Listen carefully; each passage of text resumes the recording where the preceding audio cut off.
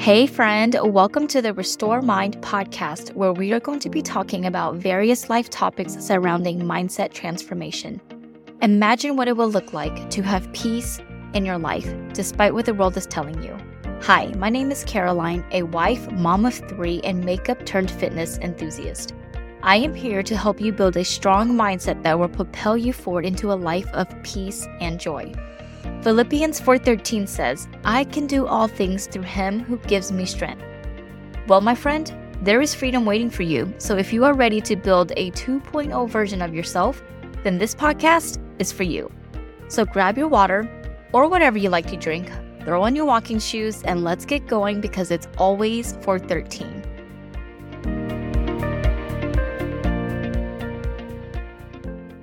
Hello and welcome to the Restored Mind podcast. My name is Caroline. My friend, how are you doing this week? How are you doing today? If you are a returning listener, thank you so much for making the choice time and time again to join me every Wednesday as I launch a new episode. I appreciate your time that you give to me every week. And if you are a new listener, welcome aboard the Restored Mind family. I'm super excited to have you here, and I appreciate you so much for clicking on the link. However you got here, I just hope that today's episode is enlightening to you and that you see God's light in the midst of all of this. Here at the Restored Mind podcast, we are talking about mindset transformation so that we can live a more peaceful and joy-filled life. Today, we're going to be talking about forgiveness and Christmas. Now, I know you might be wondering, how are these two going to relate? But trust me, we'll get there. I just wanted to talk about this because forgiveness is something that I know a lot of us struggle on because there's so much emotions, raw emotions are attached to our situations, that things that we go through, the things that have hurt us. And it can be hard at times to lift it up to God. So we're going to just dive right in. And I'm going to start at the very beginning of the Bible. We're going to be in Genesis today. I'm going to start off right off with scripture because I believe it's going to set a foundation for this particular conversation that we're going to be having. We're particularly going to be in Genesis chapter 3, verse 15, but I wanted to share with you the overview of what's happened so far. In the beginning, God formed Adam, and then he planted a garden in Eden, and in that garden was the tree of life, which was in the midst of the garden. There was also a tree of knowledge of good and evil. After he created the Garden of Eden, he placed Adam in there and said, you can eat from any tree except the tree of knowledge of good and evil. Because if you eat it, then you would surely die. So he tells this to Adam. And then he also saw that Adam was lonely and says it's not good for man to be alone. So he created a helper from the rib of Adam, which we know as Eve. Then Satan took form of a serpent and went to speak to Eve and asked if God actually said that you could eat from any of the tree. And so it turns out that the serpent was spewing lies and Eve bought into it. They ate the fruit from the tree that they were not supposed to. And so here we are at the fall of man. So once they ate it, their eyes were both open and they knew that they were naked. So they sewed fig leaves together and made themselves loincloths. God has this conversation with them, but he speaks to the serpent and he says in Genesis chapter 3, verse 15, I will put enmity between you and the woman and between your offspring and her offspring. He shall bruise your head and you shall bruise his heel. Now I'm reading from the ESV version, but NIV says, he shall crush your head and you will strike his heel. Now I read this portion of the Bible multiple times, but I never got past the word enmity because I didn't know what it meant. And so I looked it up. And according to the Easton's Bible Dictionary, it is a deep-rooted hatred or to set oneself up against others. In this verse, God is cursing Satan, who took the form of a serpent. He's first promising to make enemy of the woman and Satan and all of their offsprings. See, Eve's offspring would eventually lead to the birth of Jesus. Eve, in Genesis chapter 3, verse 20, so just a couple of verses down, Adam explains why he named his wife Eve, which is to be mother of living things. And in Hebrew, it stands for life giver and also resembles the word for living. Jesus says in John chapter 8, verse 44, you are of your father, the devil, and your will is to do your father's desires. He was a murderer from the beginning and does not stand in truth because there is no truth in him. When he lies, he speaks out of his own character, for he is a liar and the father of lies.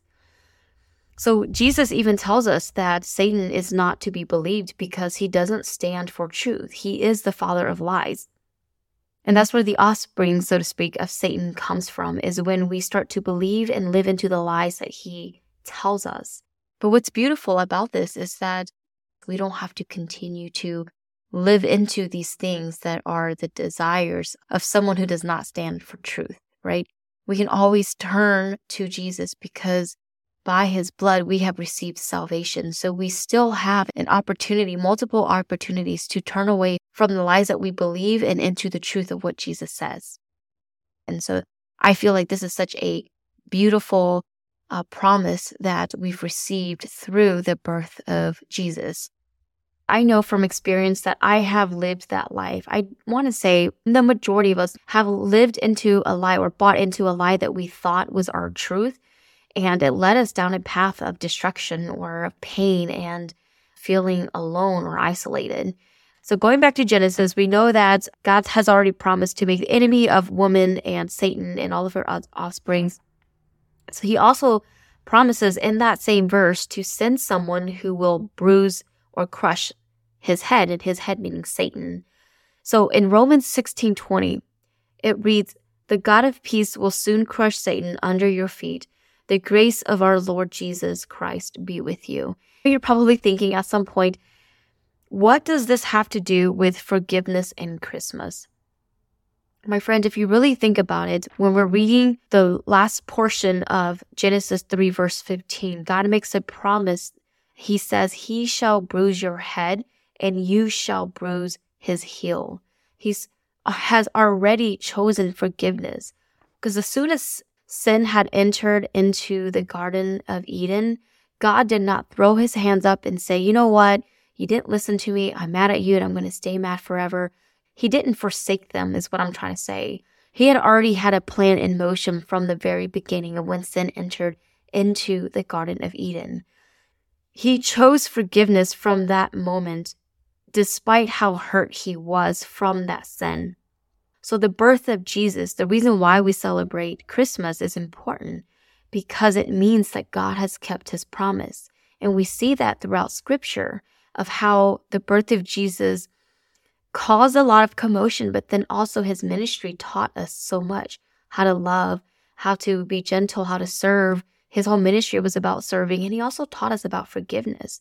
We saw that as Jesus carried out his ministry on the cross, he died for us. So his birth is special. His birth is a symbol of God keeping his promise to us. So as I was reflecting on this, I thought about how hard it could be for us to forgive others, especially when we've been hurt by someone's actions, or maybe we find it hard to forgive ourselves because we're just so critical of our flaws.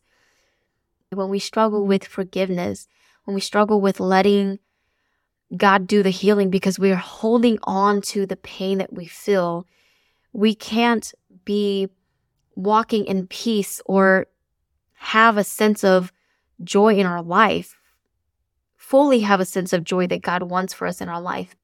And so we can lean into the birth of Jesus because it means that God has kept his promise. From the time sin entered into the Garden of Eden, God has already had things happening in the works for us for our salvation.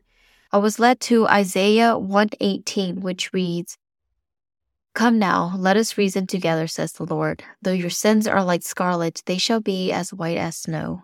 Though they are red like crimson, they shall become like wool." And see, when you think about this, when cloth has been dyed, it stays that color for all of eternity. When you wash it, it may fade, but that dye is still stained onto the cloth. But God does the impossible. He says he can make us clean through repentance and make us as white as snow. How beautiful is it that our God not only forgives us, but washes us white as snow, makes us clean again. And through the blood of Jesus, we're able to have that. And that's why his birth is so special. See, God is the perfect example of love, compassion, and forgiveness. In Micah 7, verse 18 through 19, and I know that I'm sharing a lot of scripture with you today in this episode, which probably doesn't sound like the norm for me, but I couldn't help but share these scriptural truths with you when it comes to forgiveness, because again, I know it's very hard for a lot of us to forgive, especially when we've gone through deep hurt and we feel like no one can understand us. But Micah reminds me that God's love is steadfast and he has compassion. In verse 18 through 19, it says, "Who is a God like you, pardoning iniquity and passing over transgressions for the remnants of his inheritance? He does not retain his anger forever because he delights in steadfast love. He will again have compassion on us. He will tread our iniquities underfoot. You will cast all your sins into the depths of the sea." And so I know that it's hard for us to walk in perfection. As a perfectionist, and saying that, it gives me a weird feeling every time I say that, because I like to feel or to think that I'm perfect in the way that I do things, but the truth is that I'm not. And so reading this reminds me that my sins are like scarlet, but God's love is steadfast, that he is willing to wash me clean white as snow because he does not hold on to anger. And he delights in steadfast love. To delight means to take pleasure in, or to have satisfaction and happiness. It also means, though, to be soft and tender. It would not be a Restored Mind conversation if I did not ask self-reflecting questions and bringing accountability to the table. The reason why I love self-reflection questions and accountability is because I used to be that person that lived on the side of, I just want easy. I want everything to come easy to me. I don't have to exert a lot of energy. I don't want to have to keep thinking about these things that I didn't know how to deal with. And I will say that because I wanted that, I received it, but there was no growth that happened from that. And it wasn't until I started challenging myself, taking accountability for my actions, where the growth started happening. So we talked about how God is soft and tender, right? And my self-reflection question for you today is, are you reflecting that soft and tenderness towards God and others? We might find that it could be easier for us to reflect that towards God, but not towards others, especially the ones that we've been hurt by. And so I'll challenge you to really take a look at your actions towards that person and just simply ask God or the Holy Spirit to be in the midst of that and to begin the healing process. It is going to take a ton of obedience, a ton of surrendering, and really a ton of pouring your heart out and praying multiple times for you to be able to be okay with releasing it. We just also talked about how God does not retain his anger forever. How wonderful is it that God does not retain his anger forever? Think about if he did. That would mean that the promise of him sending someone to crush the head of Satan would have never happened. He could have just thrown his hands up and said, "You're doomed forever," and forsake us. But he didn't do that because he does not retain anger forever. So my question is, are you holding onto emotions of anger or frustration, of resentment, of disappointment, of doubt, of fear, thinking that maybe this person or whomever have hurt you does not deserve your forgiveness, or that maybe you don't deserve forgiveness because you can't look past how your actions may have hurt someone for one reason or another, or maybe you just can't let go of what you believe are your flaws. See, these are the kinds of emotions that can keep us from receiving or choosing forgiveness. It can keep us from receiving God's forgiveness, or it can keep us from choosing to forgive others. That will begin to help us live a life of peace, of healing, and to step into the kind of kingdom truth that God has for us. I was thinking about my journey on my unforgiveness and how I used to be so reluctant to forgive others, especially when they've hurt me or betrayed my trust. And I was reluctant to forgive because I thought that if I forgave them, this was the lie that I bought into, If I forgave them, that means that they're going to think that it's okay and that they can do it again. The truth here is that most likely when you do forgive someone, they are going to do something in the future that's going to hurt you again. The question that I was convicted with was, if you commit sins multiple times towards me, what makes you think that this other person who hurt you is supposed to never hurt you again? We're all flawed in our own way. And we repeat things that happen out of habit, or maybe we don't realize that we're hurting someone. They could possibly not even realize that they've hurt you in the process of their actions and the things that they have said or done. But my thinking that if I forgave this person for hurting me, that they would just think that it's okay and do it again. It was a complete lie. It was a lie that I bought into because I lived in that thinking with my own negative mindset that they needed to be perfect towards me after I have extended my forgiveness to them. But the truth is that I can't hold them accountable to perfection because I am not that either. And so when we look at forgiveness, it's not for the other person, it's for you to begin your healing. So my friend, I would love to ask you today, what is stopping you from truly forgiving and handing this over, releasing it over to God so that He can begin the healing process for you? I was thinking about how Peter asked Jesus, Lord, how often will my brother sin against me and I forgive him? As many as 7 times? And Jesus responds with, I do not say to you 7 times, but 77 times. Which means not only do we forgive or choose forgiveness when someone that we know is hurting us with different things that they say, but also when we think about the time that we've been truly hurt by someone and we think about how that affected us and we can feel the anger coming back up, we still choose to forgive them.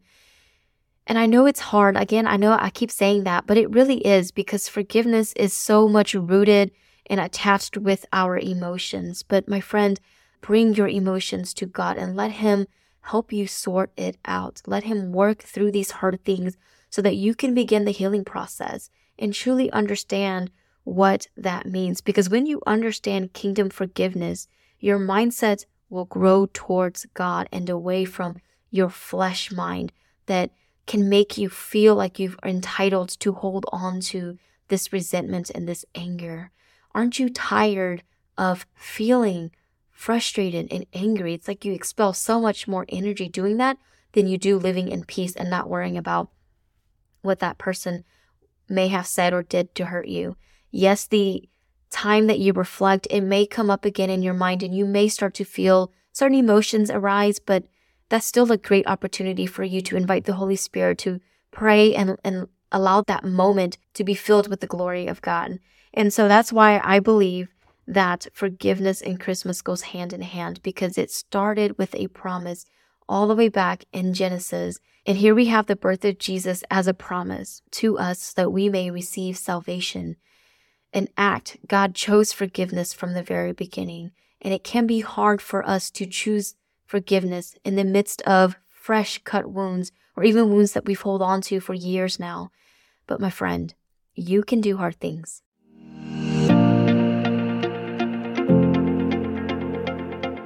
Hey, thank you for listening. If this episode has spoken life into you or your mindset transformation journey, please share it with a friend. The growth of this podcast is possible through you. So thank you for your support and for being a part of the family. I look forward to talking to you again next week here on the Restored Mind podcast.